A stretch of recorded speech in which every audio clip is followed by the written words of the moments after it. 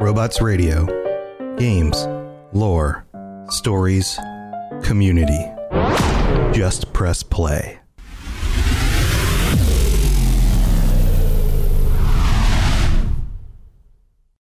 This show is brought to you by our patrons at patreon.com/Elder Scrolls Lorecast.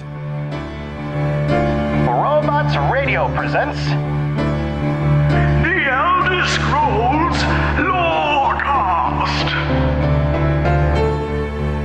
Welcome to the Elder Scrolls Lorecast, a place where the Elder Scrolls community can come together to discuss the boundaries of our knowledge about the universe of the Elder Scrolls. You know who I haven't had on the show in a while is the crazy old man. I need to invite him back. You kind of took his place, I think. I know. Yeah, I replaced him. Well, he was such a strange mix where he was part crazy old man and he had this weird touch of Deckard Cain. Yes, as well. Stay a while and listen. Yes. Yeah. Yes. He always had that little bit to him as well, which I don't care much for Blizzard's antics, but oh man, I love Diablo. I like Blizzard games. Oh no, I like Blizzard games. I just don't. Them as a company bother me. The whole Activision thing. Yeah. But we're not here to talk about that today. We are the Elder Scrolls Lorecast. Thank you for tuning in. I am your host, Tom Orr Robots, and this is Lotus of Doom. As usual, hello. And we are super excited because we are recording this on Thursday night. It is just after 10 p.m. Eastern, 7 p.m. Pacific on Thursday night. And we just watched the Video Game Awards. And because of the big news that came out for Elder Scrolls Online, because they have a little teaser thing that showed up during the awards, we have completely changed gears. We were planning on going from the Morag Tong, which we talked about a few weeks ago, into the Dark Brotherhood, because it seemed like a very natural progression, right? Start diving into the Dark Brotherhood. Hot takes on the Dark Brotherhood that I do not think mesh with too much of the community. So so there's lots of interesting stuff to talk about, to say the least. And the origins and who the Night Mother really is, and all of this stuff. Right, there's all sorts of cool stuff. Some of the best quest lines in the series. Yes, but we just got an announcement for Gates of Oblivion, which seems like it's going to be the name of the next year of content or something. That would be my guess, because we had the Season of the Dragon, and then they announced the Dark Heart of Skyrim, and then it became, here's the Greymoor reveal and stuff like that, and these are Harrow Storms. But the initial thing we were shown, Welcome to the Dark Heart of Skyrim, was the name of the year. So my guess is this is probably going to be our next year-long expansion, because that's been their MO for how they're doing stuff, and personally I think it's a very good one. So if you haven't seen this yet, I'm sure it's up on YouTube by now. Go look up Gates of Oblivion. There's a elven woman having these disturbing dreams, and her hand is on a book, and there's a symbol burning into the cover of the book while she's seeing these visions of what appear to be things that we've seen before from a previous Elder Scrolls game, Oblivion. And eventually we end up with Mehrunes Dagon with his multiple arms and his demonic looking face towering over this dreamlike scene that she's now in. So that's going to be the topic. Actually, we're going to dive into the Oblivion Crisis and talk about what that was actually about. So Elder Scrolls Oblivion came out, 14 years ago at this point. So if that's spoilery to you, then you're planning to go back into that game, then jump over this episode, at least until the second half, because then we've got some news and stuff we'll go over in the second half. But that is the focus. We're going to dive into the Oblivion Crisis, and then we're going to talk a little bit about how we think that this is going to apply to Second Era Tamriel in Elder Scrolls Online. So why don't we go ahead and get started with that?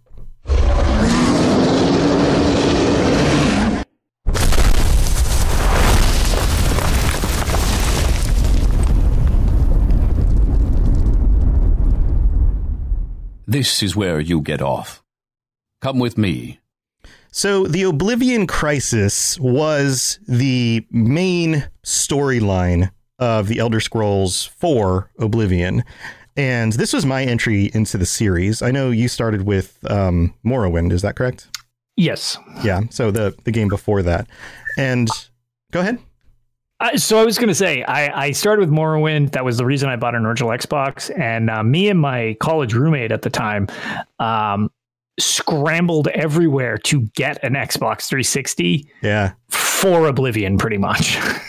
So, because I just knew it as like the sequel to that really weird game that I played an unhealthy amount of on the Xbox. And yeah, prior to Oblivion coming out, that game was like mind bending. That was like as next gen could be when it was new. Yes. Yeah. It was a launch title for the 360. Oblivion was. And it was one of those games that after I found out that my wife was into, I believe it was Skyrim or Fallout, I was like, oh, you've never played through Oblivion. So we had to like searched it down at a local GameStop, and I bought her a copy to play on the console because I'd always played it on PC, but she preferred to play it on console. So I specifically went out of my way to get it. And then my daughter, Lainey, who co-hosts the Fallout Lorecast with me, jumped into it as well. And it's one of her absolute favorite Elder Scrolls games. I think she prefers it over Skyrim, actually.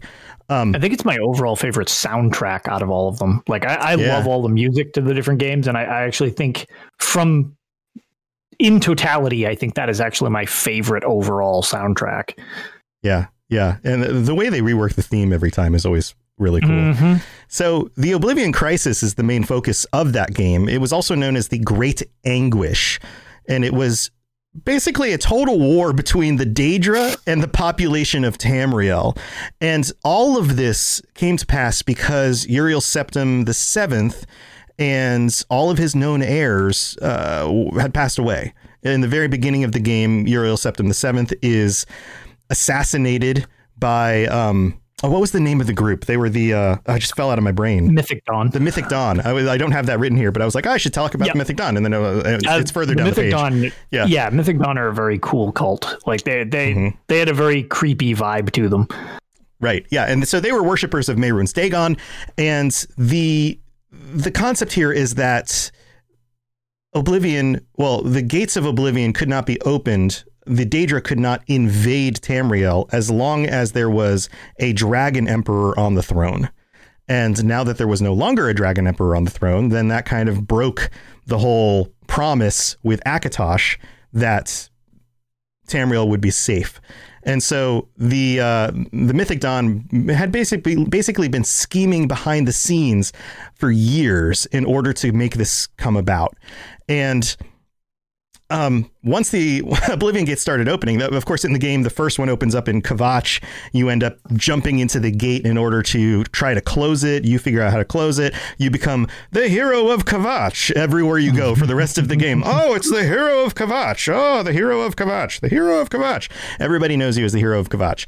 But of course, that's not the only gate that opens. And gates start opening across all of Cyrodiil because that's the map that you're in that game. But supposedly maps or gates opened up all across Tamriel, except for, if I recall correctly, and I think Lotus, you'll know about this too, except for in Blackmarsh, where the Argonians kicked the Daedra's butt so hard that they stopped trying to attack Blackmarsh.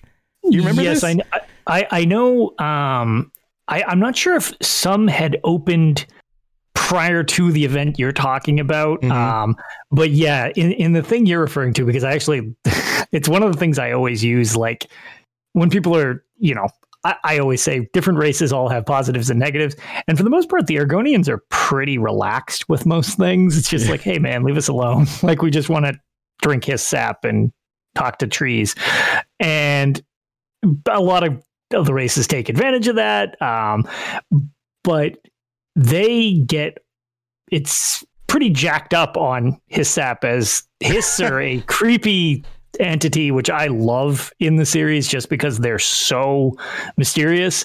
But it seems like they, for whatever reason, are powered up by these trees, and they basically bum rush into the Oblivion Gates that they have access to and overwhelm the generals and lieutenants in there so badly that they have to close the gates from Oblivion because they're getting butchered by all the Argonians. And they're like, well, we have no chance. We might as well just seal them in. We're all dead anyways. We can't let them just run amok here. Right. And I'm like, wow, that's quite a fighting feat compared to everybody else who's known for being fighters. Yeah. Can you imagine the Argonian army if ever they decided to unite and try to take over Tamriel? Like the rest of the continent would be like just rolled over. I mean, they were rolling over the Daedra in their own realm.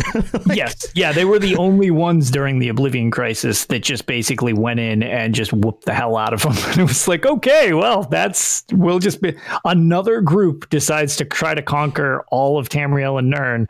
But they're like, yeah, but maybe not Black Marsh. Let's just leave that alone. Let's just leave them alone.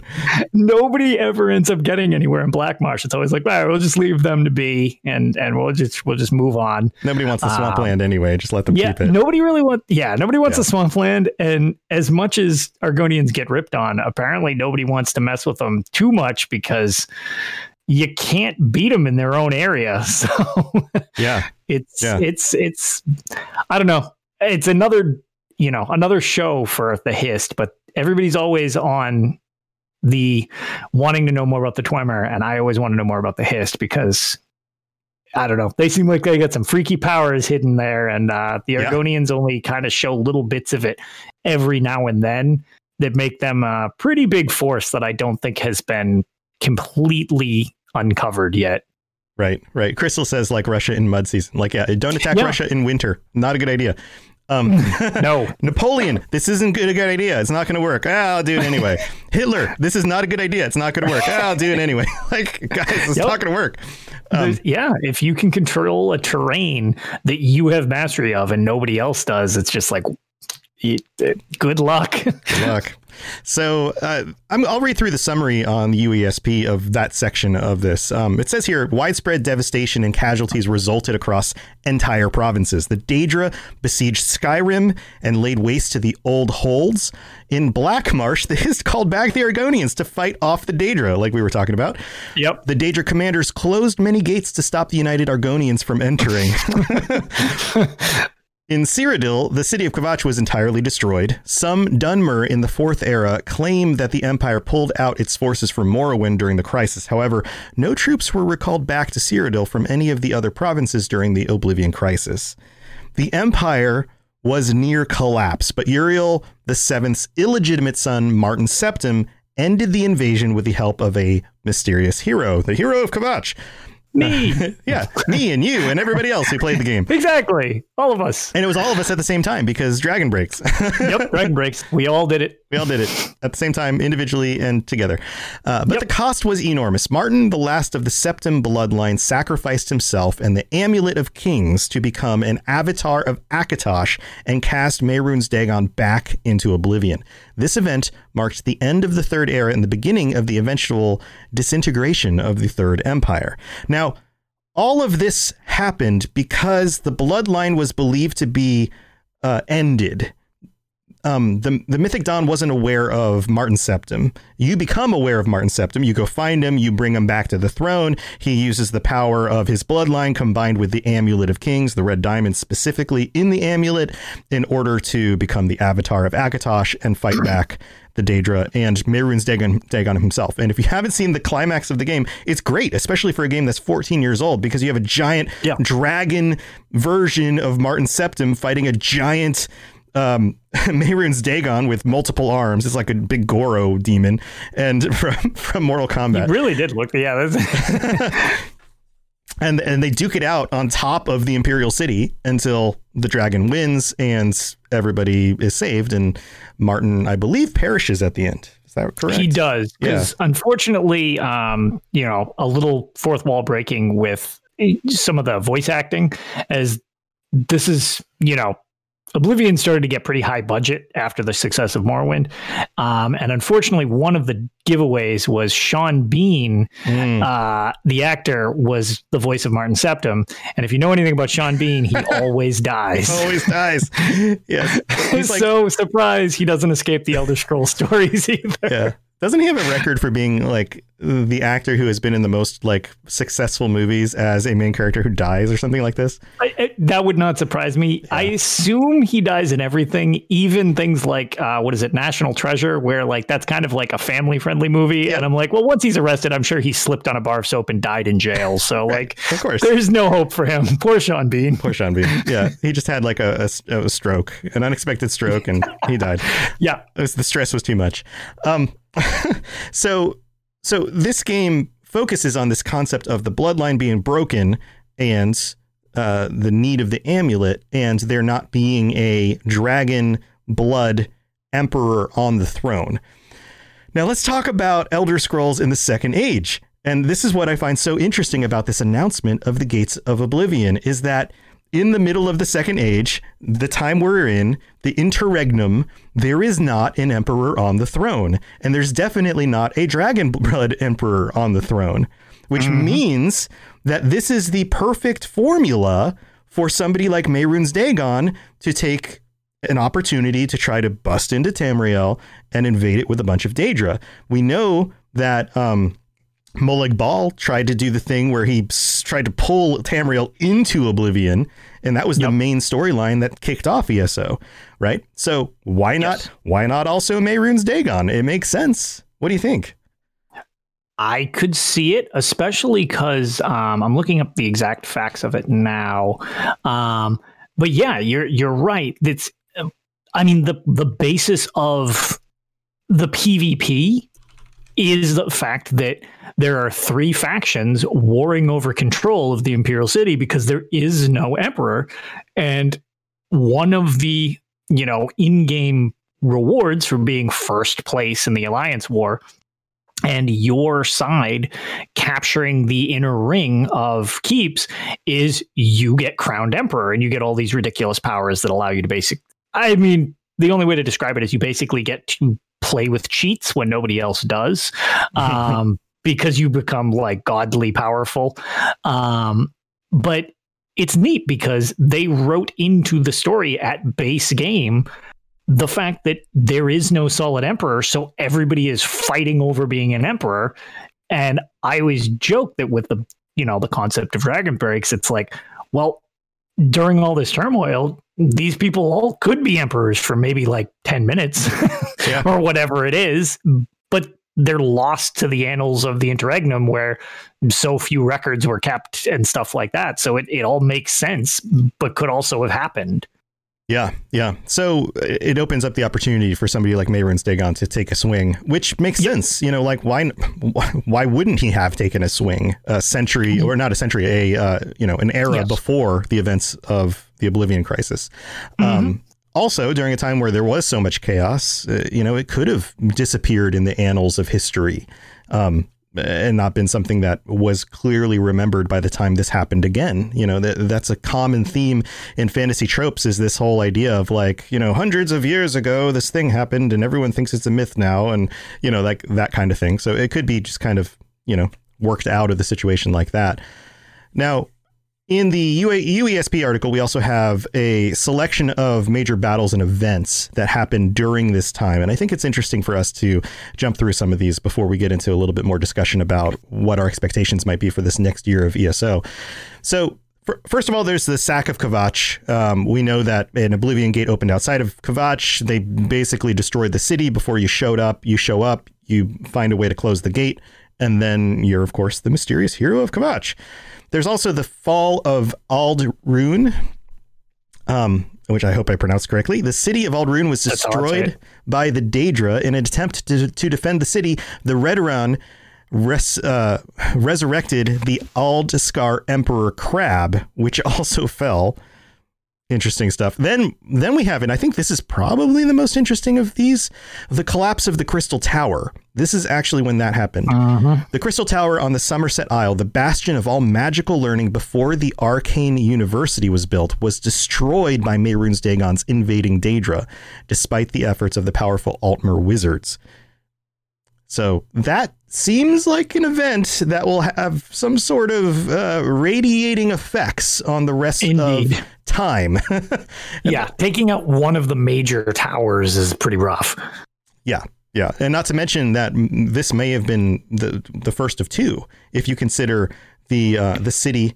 Very, very true. Yeah, the White Tower, the White Gold Tower, and the gem as being a tower and its stone. I believe they're just called stones. Then there's the defense of Bruma. Martin Septon led an army of Cyrodiilic city guards to victory over the invading Daedric hordes. A statue was erected within the city walls in honor of the lone hero who charged it into oblivion in order to shut the Great Gate and prevent the destruction of Bruma. Wonder who that was. That's you again. That's you again. Yeah. In this game, you got really, really good at just going in these gates and then just running past as many Daedra as you possibly could in order to get to that little orb thing that you had to grab, and then all of a sudden going whoop and getting sucked back out. At least that was my main before I got good at playing the game and was able to max my character out with some, abilities and things. That was kind of my main go-to. And the last one is the Battle of the Imperial City. High Chancellor Akato, Martin Septon, his blades, and Imperial Legion escorts fought their way through an Oblivion-sieged Imperial City. This is the climax of the game. During this battle, dozens of Oblivion gates opened up around the city, and the Daedric Prince Mehrunes Dagon himself appeared in the besieged city, marking the fall of the barriers between Oblivion and Nirn. The battle ended when Martin Septon, in a desperate last-ditch effort, shattered the Amulet of Kings and became the Avatar of Akatosh. The Avatar banished Dagon back into Oblivion, ending the Oblivion Crisis. The Avatar turned to stone, killing Martin, but also leaving a permanent reminder of Martin's sacrifice. So, yeah, absolutely dead, not to be resurrected, and that was it. So, those are the events. You have any other thoughts on this, Lotus? I do. One of which is what I was looking up in the background while you were reading that, which was in relation to us referring to there not being a Dragonblood Emperor on the throne at the time. And it's funny because one of the, I guess, I would imagine least played quests in the game and most overlooked, and also one of the coolest stories, I think personally, is the Imperial City, which is a PvP zone, which is a huge turnoff for many, many players, Sure. Especially if you're looking for story. But the Imperial City has a pretty lengthy quest line involving someone called the Drake of Blades, and Molag Bal's plot to, after you defeat him, he has an event, which is just a world event in the Imperial City sewers, where people, a lot of times you'll see farming. It's called it's the Simulacrum event, where a duplicate version of himself, basically, he tries for round 2 because he failed round 1, tethering, Nirn into Cold Harbor. So his approach while they're sacking the city is to get himself summoned in with his legions of Daedra.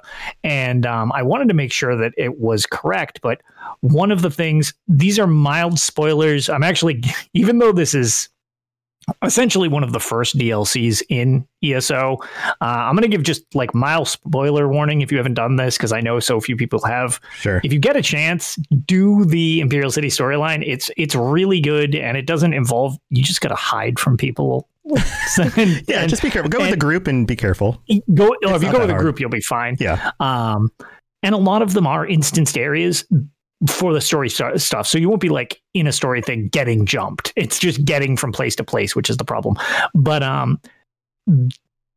the final confrontation or whatever is in the underground below the Imperial City, where you go to Dragonfire Cathedral and you light a brazier that seems, from the best of my memory, to almost mimic enough power to, yes, okay, it's not a dragon, it's not like a dragon fire, but it's a holy enough thing where this brazier puts enough of a barrier so that he can't just come in, run amok or whatever. So you essentially have a chance of ending Molag Bal's second attempt, because he's very bad at seizing power.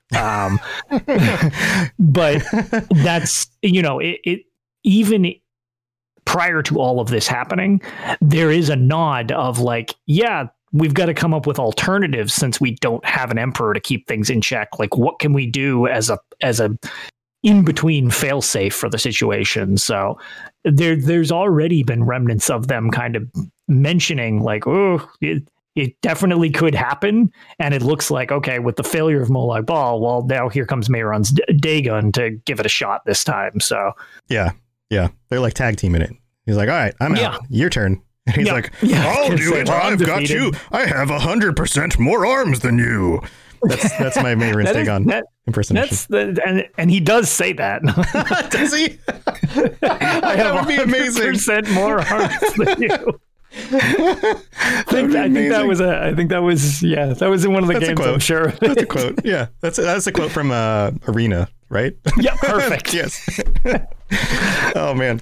All right. Well, that's the basic summary of what happens in the Oblivion Crisis. And after the break, we're going to take the middle break here, but after the break, we're going to go over some news, including some of the hints about maybe some more details about what's coming, and also, Lotus, I want to talk to you about some of our expectations for how this might actually play out in the next year, because sure. This could be very different in some ways than maybe some of these the last few expansions that we've gotten to the game. Maybe. All right, let's go to the middle of the show. The skies are marked with numberless sparks, each a fire, and every one a sign. Ahoy there, ye landlubbers! Avast! My name is Captain Logan, and I'll be your guide out on the Sea of Thieves. If you love the idea of stealing treasure, cutting down cursed skeletons, fighting off krakens, and raiding forts filled to the brim with shinies, then Sea of Thieves is the game for you. Join me each week as I dive into the news and bring back the nuggets of information that any sailor worth their weight in salt would desire. You don't have to be a pirate legend to gain access to my podcast. Just search for Keelhauled, a Sea of Thieves podcast in your podcast app of choice, or head over to robotsradio.net or captainlogan.podbeam.com and get ready to set sail for adventure. Arr. Thank you, Patrick Stewart. Welcome to the middle of the show, and we are here as usual, to thank our patrons. Patrons, thank you so much for being here. I recently put a message on the Patreon to say, hey, we're getting together at the end of the month, but guess what? It's almost a big holiday because the end of the month, well, actually, no. Wait a minute. I didn't change the date of this one. I'm confusing my different patrons episodes because I have so many podcasts. And this one is going to be on Thursday, the 31st. Wait a minute. No, I did push that one back. We're going to have to come up with a different date for that. I was going to say, that's not better. That's not better. That is one of the ones I changed. So I believe we're probably going to have to do that one on the 2nd. If that makes sense, like we'll push it to a Saturday again. So patrons, if you'd like to join us, a little bit after the end of the month for this episode, we'll do that. We haven't come up with a topic yet, but I'm sure we could come up with something because there's lots of cool stuff. So thank you again to all of our patrons. You guys are the best. If you're interested in ad-free episodes or getting episodes early or joining us on future shows or getting the extended versions of these shows where you hear us talk about stuff before or after the episode, then that's the way to do it. Patreon.com/Elder Scrolls Lorecast. And that's all I got for the middle of the episode this week. Let's move on. Yes, you're entirely brilliant. Conquering madness and all that. Blah, blah, blah, blah, blah. Now I'm like double guessing myself. I'm like, did I post it on that one? I'm pretty sure I posted it on all of them. This is what happens when you do this many shows. I do too many shows, Lotus.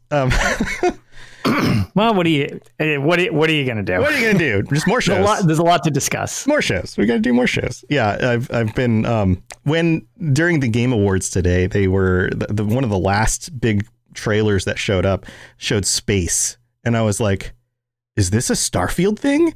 And we've done 2 episodes of the Starfield Lorecast already, so that's available if you guys want to listen to it, where it's just mostly ridiculous speculation. But I was like, oh man, we're gonna start getting info for Starfield? I'm gonna have to start kicking that show up too. So to be fair, you could just let more Starfax come out as if it was a real trailer. We could.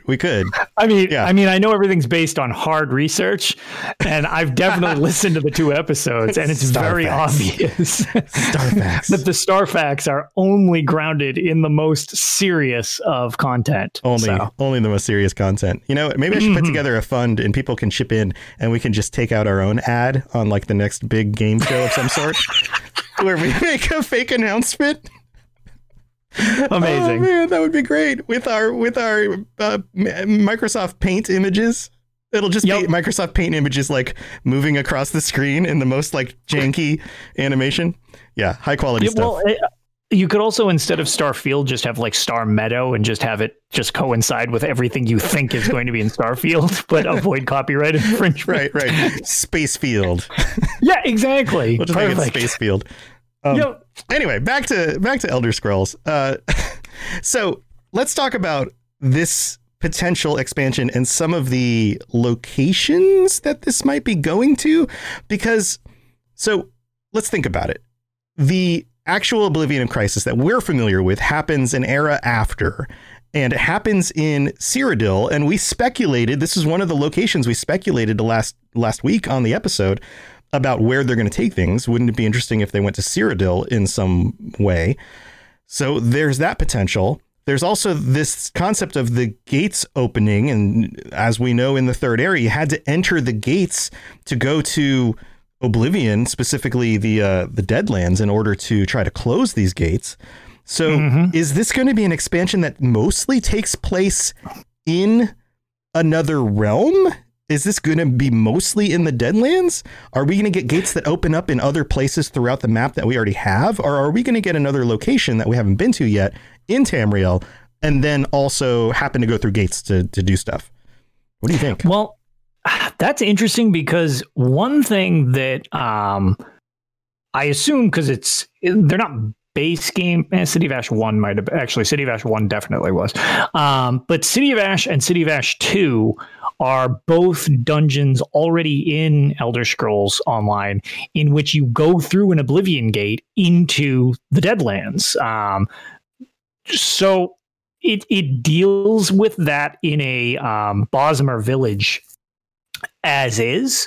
So there's kind of a nod there. I know, again, because I'm an achievement hunter, if you complete everything in City of Ash 2, like all the varying achievements, you get, it might actually be a title, but it's at least like the name of the achievement. It's like Deadlands Survivor or Deadlands Savvy or something like that. So like there's already some reference to Dagon's Deadlands there. So I would assume that since the precedent for him using his Oblivion Gates exists, obviously, it's not a new concept that he comes up with later on. He's obviously got them. I could see them maybe popping up, and I don't know. It could still potentially have something to do with the thoughts surrounding Cyrodiil. We talked about it last time with maybe extending out Cyrodiil. But for anybody who's seen the trailer, and if you haven't seen it, when you do see the trailer, it's very Black Marshy where before it gets to the Daedric part of it. It looks very swampy, which gave me much more of a Black Marsh vibe. And there is a lot of Black Marsh that is left uncovered, both in Elder Scrolls Online and in general, because it's just not super well covered throughout the games. So it would be interesting if they filled in some more of that middle portion of Black Marsh, as we've got, Shadowfen up on the border of Morrowind, and then we've got a huge blank space, and then we have like southern Cyrodiil is basically, because Cyrodiil looks like a triangle, like an upside down triangle, and in the map. It'll connect to the east side into Black Marsh, so there's like all of that area. So that would be interesting if they almost did like a jungly portion of Cyrodiil blending into more Black Marsh or something like that. I don't know, like I always thought that part of the map was interesting in playing Oblivion, going down to very much so that, because it's like this extended part that goes way down south below the majority of the other locations in the map. And it's very Argonian influenced. I mean, a lot of the people you come across in those towns down there are Argonians. So that would make sense based on what they showed in the trailer. A lot of speculation that I heard, and actually somebody reached out to me about some of the leaked like data mined stuff, which I actually did some videos on recently on my YouTube channel about the new Akaviri items that we're getting, the Crown Crate items and the Akaviri Crown Crates, and also the Mehrunes Dagon was here. I'll put this up on the screen. This is the data mined Mehrunes Dagon figure, who looks basically like we would expect and shows up in the advertisement that just went up. I'll pull up another one here. There's one of his head close up that you can see, and it's clearly him, a Daedric demonic looking head with horns and long ears and all of that stuff. So there's that stuff, but then there in the data mine, there's also these other images of some of the gear that will be out. Ysgramor's armor is one of them. I'm putting that up on screen here. Yep. And it looks like the Ysgramor helmet is designed similar to the Ysgramor statues that we've seen. And there's some other stuff too. And if you want to see all of these, go to the Robots Radio YouTube channel and or look up ESOdatamine.com, I believe is the site. Either of those locations will have everything you need. This is the Ancestral Imperial armor, which I think looks amazing. It has the kind of like the mohawk on the helmet, and has a gem in the center representing most likely the gem, the red diamond. And then there's another one here that is the Ancestral Imperial helmet, and this comes from the leather set. This is the lighter armor. Again, very cool looking. Some wings on the helmet. Again, the gem. So all of this points to the importance of the gem, these old Imperial designs, Mehrunes Dagon. And then there was speculation about, because of these being things, that they were hinting at the Colovian Highlands, which would be like the northwestern part of Cyrodiil. What do you think about that? Do you think that that's a potential location? Does that make sense? Does that even make sense for us seeing like a marshy landscape? And I don't know that even that works. That seems weird. I don't know, that seems very strange to me if that's the case. But at the same time, like, I guess, I don't know. We had joked earlier before we started about there was back in one of the original things, it was kind of referenced that Cyrodiil, before the time of Tiber Septim conquering everything, was like a jungle. Yeah. And then it was chalked up to being like, well, that was just a misprint or a way that he wrote it at the time. And he didn't really mean that. And then other stories are that, well, no, it was a jungle. But then when he seized power, he made it like what his vision was, which was actually just kind of like temperate climate fields and stuff like that. And the connection to the control of the towers actually controlling the reality and the nature of the land around it. Exactly. All that stuff. Yeah. So, and then, there's all these different theories prior to ESO on this. And it was like, well, yeah, so blah, blah, blah. Then ESO drops and it's exactly like it is in Oblivion. Right. So people were like, well, okay, how do you write that in? And to be fair, it's probably just, okay, we need to make it like that because this is going to be a mess to render realistically. But from a story perspective, I think there's still something to work with, where maybe these references, maybe there is Jungle Bit. We've just never seen it, and it was taken out of context. Like he was saying the whole place was a jungle, but he didn't mean the whole place was a jungle. Maybe he meant just along the border was a jungle or something like that. Sure. And sometimes sometimes that kind of language is used emotionally too. Like maybe he had a frustrating time working through the jungle portion of the area. And so he was like, the whole place is a jungle. Like it could be just, whatever the word, hyperbole, that's the word, for something more than what is actually there. But that's really my only thought at the moment, is just that we might see more of Cyrodiil that is just, we've seen the same portions of Cyrodiil, lesser actually in ESO than what we saw in Oblivion.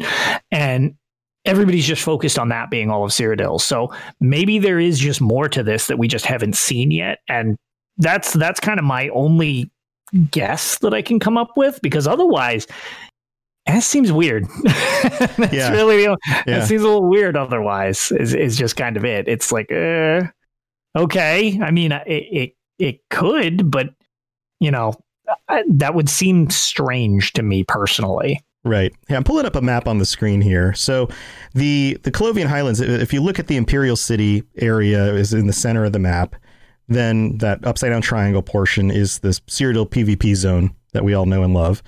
The top left portion of that, northwest, is the Colovian Highlands, is that zone. Yeah. Now they could extend it further west because that portion of the map is not filled in. Right. But again, that wouldn't. Or is that High Rock at that point?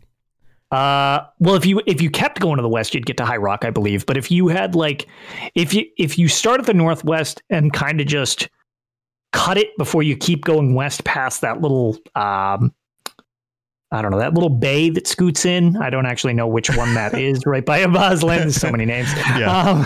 But right above, basically, if you took the Dark Brotherhood DLC, sorry for any audio listeners as we're discussing a map, so this might be a little hard with audio. Right. But the portion that's near the Gold Coast that then goes east from there is what you're talking about. Right. Yeah. It is what I'm talking about. That area, I could see, but then the problem with that would be nothing about that would make me think jungle. Right. Yeah, there's nothing there that looks jungly. So no, because even if you go farther to the south, you're going to get to either the Malabator area, and that's forest, like foresty, or Reaper's March. As you go further down, you're getting into like the desert region and then into the Elsewhere thing if you keep going in that direction. So it's like you have huge forests with the Bosmer, or you have the desert / savanna of the Khajiit and Elsewhere, neither of which strike me as jungly. Right. So if we go directly south of Cyrodiil, then, in fact, if we were to draw a line between Cyrodiil and Murkmire, we have a very large swath of area here that could be filled in, and that would make more sense as jungle. Yes, which is what I was thinking along the lines of, like, okay, if we go in that direction, then maybe we could see like the jungle references or something. Right. Yeah, that does make more sense. So maybe the whole Colovian guess was incorrect, but these outfits would still make sense for an area that was originally considered part of Cyrodiil. Plus, they wouldn't have to redo any of the PvP zone or make like a separate instanced version of that has, villages with people in it who aren't being constantly sacked by enemies, fighting. Yeah, they could do something very similar to a zone DLC that they did with the Dark Brotherhood and the Gold Coast. They just do more of that. Like that was essentially a zone DLC before they labeled it a zone DLC. Right. I do like the idea, though, that Oblivion Gates could potentially show up in other zones. Kind of like that would be interesting. The Psijic Order, the Psijic Portals. The Psijic Portals? Those show up in multiple zones. They do. They can be in any zone. That's an interesting idea. Like what if you're running around the map anywhere and a portal can just open up, or you could see it on the horizon, just burning. I assume this from a technical standpoint is absolute nonsense. So apologies if this sounds, well, maybe it'll just sound stupid, so it won't be a problem. But apologies to the ZOS staff if people actually liked this idea and then demanded it or anything like that. But it would be kind of cool so we have the different incursions throughout Elder Scrolls Online. Yeah. You have the Dark Anchors, you have the dragons, you have the Abyssal Geysers, you have the Harrow Storms.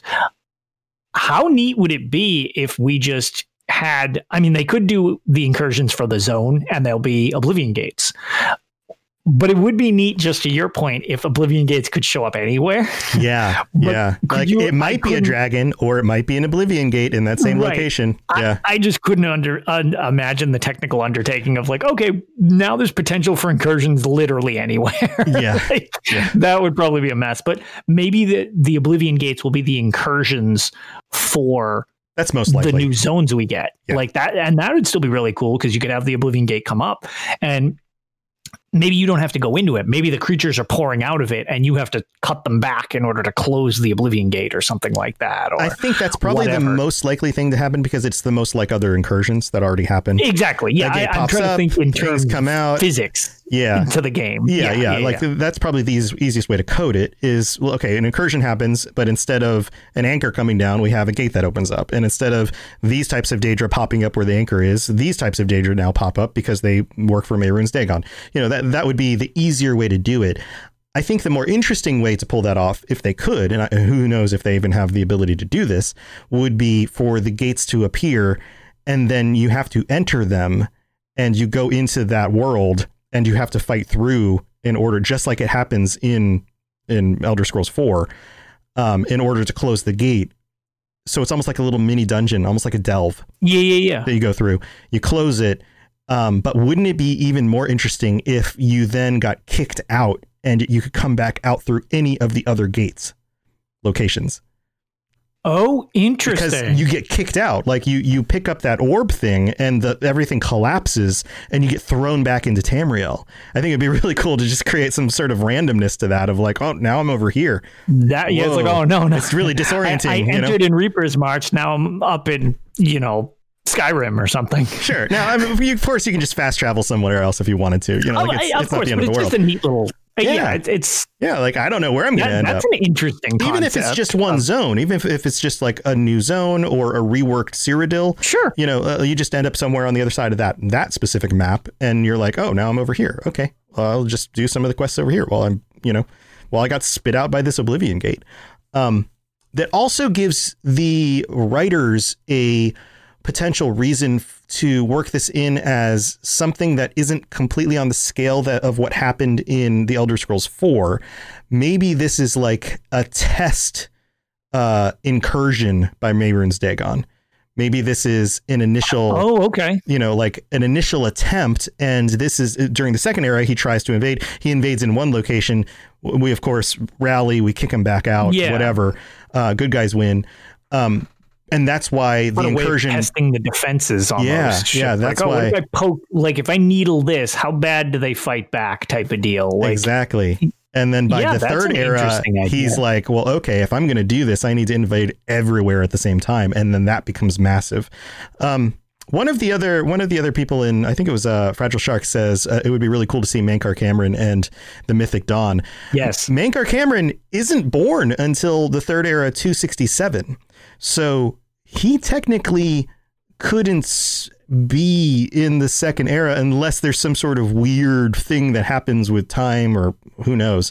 I also believe that the Mythic Dawn probably wasn't created until then. Actually, I'm going to pull it up right now just to double check this.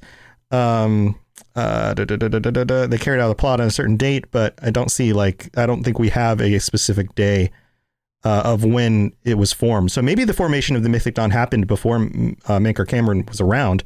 So maybe that could be a thing. And you could have some other terrible person leading this and trying to bring about, Mehrunes Dagon coming into Tamriel. So who knows? Third Era 33, according to Judas Malus, is when it was created. Okay, I'll have to look a little bit deeper into that. But still, that's Third Era. So maybe it's a different organization that's behind it, or maybe there's no organization at all. Maybe it's just Mehrunes Dagon doing his thing, because maybe there doesn't need to be an organization because there's already not a Dragon Emperor on the throne. Right. I suppose that could be true. Yeah. Interesting stuff. I think this is all very, very exciting. Yes, I am very, very, for what little that trailer shows, it did a great job of, I've constantly praised the trailers. I love the Blur trailers. I really just want them at the end of ESO, whatever year that happens. Just combine all those into one really really awesome movie. Yeah. They're so good. Yeah. You can watch those So on YouTube. this one There are did channels where they take them great all and job. stitch them all together. Yep. Oh yeah, and that is the they're thing. all equally awesome. Mhm. So it's like I think this was another great addition to that. It got me very interested in the next saga that we'll be going into. And it was funny because, when we had Ark on the show last week, we kind of spitballed a couple stray ideas that we've referenced this time. Yeah. And people have been asking, what do we think and blah, blah, blah. And really, I've been kind of like, yeah, I could see the Cyrodiil thing and all these things that people are putting forward. And the only thing I really wanted more so than I actually believed would happen was I have been just like, I would love it if we just fought a Daedric war again. Like that just really big, ominous power. So it's like, oh my God, we're granted not at all who I thought, as we made many references to Meridia possibly being like, hey, maybe she'll be a villain. Okay. Or Mehrunes Dagon out of left field to like swoop in with the like invasion. Like, okay, that's good too. I'm down. Yeah. So, okay. Well, those are our thoughts. If you're in chat right now and you guys have some other questions, I see some more questions popping up, stay tuned for after the show. We'll answer some more of your questions. The one other thing in the news that I wanted to talk about is there's even more news about this other AAA title that ZeniMax Online is working on. It seems that they've opened up a secondary studio. They're bringing in Quentin Cobb, who was a designer who recruited from Naughty Dog, who was another major game developer, and Quentin has a lot of experience with a bunch of different titles, and they still haven't talked about what this IP is, but supposedly it's a new IP, seems to be the rumor. So I don't know what this is at all. I would assume that it is an MMO style online kind of game because that's where their experience lies. I would also assume that they're bringing a lot of their experience from Elder Scrolls Online and a lot of the things that they've learned with that engine, and probably aren't reinventing the wheel when it comes to some of those things. I would also hope that they're moving into a new version of the engine, or a brand new engine maybe that they're launching with this new game. Do you have any thoughts on that, Lotus? My assumption, I don't have a lot of thoughts. I have heard a little bit about this.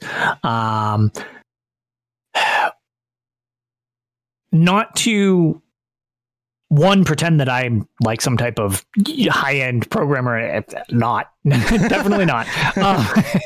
But I would imagine, even if they were to do something in a similar vein, like as a project, like, an MMO or something like that, my first thought would be that they will probably not use the hero engine that they started with, at least with Elder Scrolls Online, right. Because they have bent that thing to do so many things it was not originally designed to do, which has caused a lot of the technical problems that they are constantly fighting to make sure stay in check. But at the same time, they've probably learned so much, and they have done so many things that this engine wasn't originally designed for. If they had all these ideas and all this experience at the start of a project, they could, even if they used a hero engine, because, engines are a complicated beast that we're not going to get into. But if they started with what they know now, and that's where they start their coding, that could be quite an ambitious project, and hopefully a lot more stable than the rocky launch that ESO started with, and then has done a good job of overcoming even amongst its hurdles. It still, to some degree, carries that stigma of people just being like, dead game. It's like, all right, yeah, 15 million people. It's a dead game. Got it. Right, very good. right. Like, just because you don't like it, just because after your 2,000 hours playing the game, you decided you don't want to play it anymore, doesn't mean you didn't get your money's worth. Exactly. And it's like, and by no means am I going to say this game doesn't have technical problems. It does. And sometimes they are able to figure them out. Other times they're not. Other times they're changing things to work around what's there.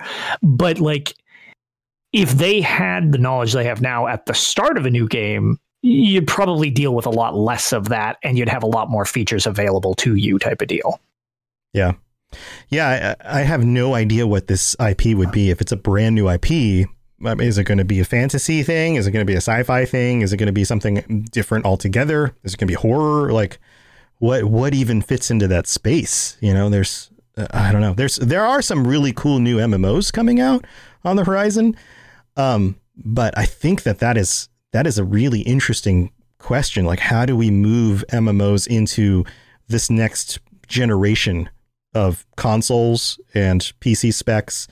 And how do we design that? What does this game as service thing look like for the next 10 years? Because right, for sure. Because if you're designing a game now that's a new AAA title with a studio like ZeniMax Online, you're not designing something that 2 years from now is going to launch and you're going to expect people to be excited about it for 6 months and then it's going to disappear.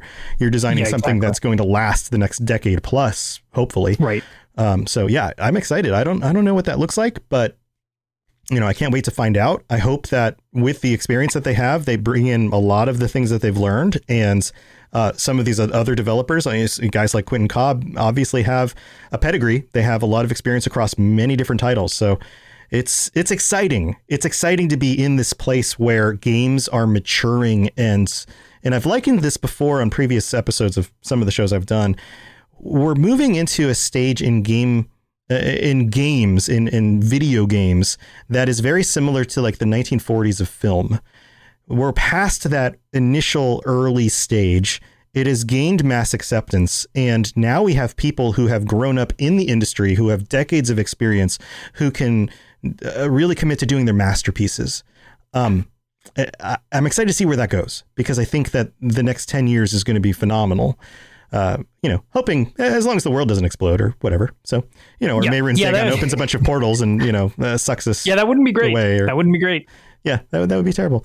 Well, that's what we got for this episode. Thank you, everybody, for joining us. Lotus, do you have anything cool going on you want to talk about? The only thing I can say that I really hope to see, and it's obviously the most important takeaway from all of this discussion, is ZOS has a real chance here to right a wrong that was done in Murkmire, and instead of way shrines, have root worms that carry us around the fast travel network. I'm never going to let this go. Tuttle, are you listening? You listening, Tuttle?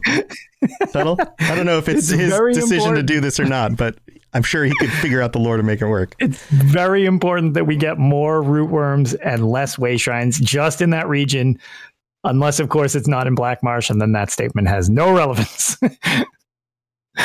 But other than that, I just kind of playing more Arena. I'm actually in Black Marsh in my Arena travels on Twitch currently. It's not going well. I'm dying a whole bunch, but at least I'm out of I'm out of the Crypto Hearts. But yeah, that's pretty much it. Streaming when I get a chance. Now that ESO has gotten some much needed patching and love, at least from my perspective on the PS4, things have been drastically improved, which is awesome. That's great. So I'm looking to finish up Markarth, actually, so that I will be fully ready for our next season when we find out what that is. Yes, I need to play through that and do a Sir Robots adventures in Markarth. Mm-hmm. I need to do that. It's on my list of things to do. Cyberpunk came out, so that's of course grabbing my attention. And I've got this goal, and I've mentioned it on some of the ads that pop up during some of the shows, that I'm trying to push for 4,000 subscribers on my YouTube channel. So I'm with all of these episodes, I'm putting out like extra little bits of YouTube videos, because the whole episode goes up on YouTube. So if ever you want to watch us and see our meat faces and the images we pull up, you can always go check those out there. But I've been releasing extra stuff like the data leaks that came out for Elder Scrolls Online, and some of I've been doing character builds for Cyberpunk. So I've been using a lot of my time to do all of this other stuff. So I'm creating as much content as I can. I just want to keep giving you guys awesome stuff so that you keep, checking out the stuff we're doing, because I think that it's fun and I love interacting with the community. So go check that stuff out there. I think you guys will like it. But very soon I will be launching efforts to, track down what's going on in Markarth for Sir Robots. And maybe those episodes will show up as filler episodes in between regular episodes of this podcast again. So you guys can enjoy the audio experience of that. So that's what I've got going on. Thank you, everybody, for tuning in. And if you're here for the live show, or if you're a patron, stay tuned. We'll be chatting with you guys a little bit after the episode ends. And until next time, I hope you guys stay safe. And if you see any Daedric portals opening up, then hopefully you have an Argonian neighbor. You can just feed him some his sap and send him through, because he'll go kick their butts and close it for you. So good luck with that. We'll talk to you guys next week. See you later. Bye. Bring back rootworms. Bring back rootworms. Thanks for listening to the Elder Scrolls Lorecast. All sounds and music are owned by Bethesda Softworks or ZeniMax Studios, and no copyright infringement is intended. If you have something you'd like to contribute to the show, please reach out to us at elderscrollslorecast@gmail.com or on Twitter @ESO Lorecast. If you'd like to help support the show, check out the rewards you can get at patreon.com/elderscrollslorecast. I really appreciate you listening, and I'd love to hear from you soon. And thanks to our patrons for support, especially our Tier 5 patrons, including Noodle Al Dente. You've been listening to a Robots Radio podcast. Smart shows for interesting people. Check out all the shows at robotsradio.net. My name is Brian Burton. It's been 26 years since the bombs fell. And since I've left the vault, I've been trying to rebuild. This isn't the Appalachia that I remember. There's so much more to everything going on. And I promise to find the answer. So if you're out there, if you're listening, just hone in on these coordinates. Remember, there's a place for you at the end. Omega. The Omega Broadcast Fallout Story is available on iTunes, Spotify, and many great podcasting sources. Hey friends, this is Robots, the creator of the Robots Radio Podcast Network and host of the two original shows on the network, the Fallout Lorecast and the Elder Scrolls Lorecast. These two shows have rocketed up the iTunes charts. They both together have over 150 5-star reviews in only a couple of months, with bite-sized episodes that take you step by step through the background of the games and the game worlds. They're thought-provoking, well-produced, and a lot of fun. I recommend you go check them out at robotsradio.net or on any podcast reader, podcatcher, whatever you use, iTunes, Spotify. Again, that's the Fallout Lorecast and the Elder Scrolls Lorecast, available everywhere. Once upon a time, 27 years after the bombs fell, there were two people, a vault dweller and a California girl. They met and sparks flew. That's when things got interesting. Once Upon a Wasteland is their story. Follow Elizabeth Kirby and Odessa Valdez as they pursue their happily ever after in the post-apocalyptic Appalachian wasteland of Fallout 76. Available on Spotify, Apple Podcasts, Stitcher, and many other podcasting platforms. Once Upon a Wasteland, a Fallout 76 love story. Available now.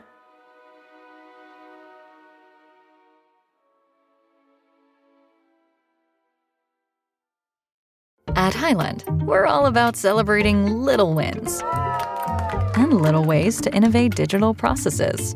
There's no customer pain point too small for us to help with.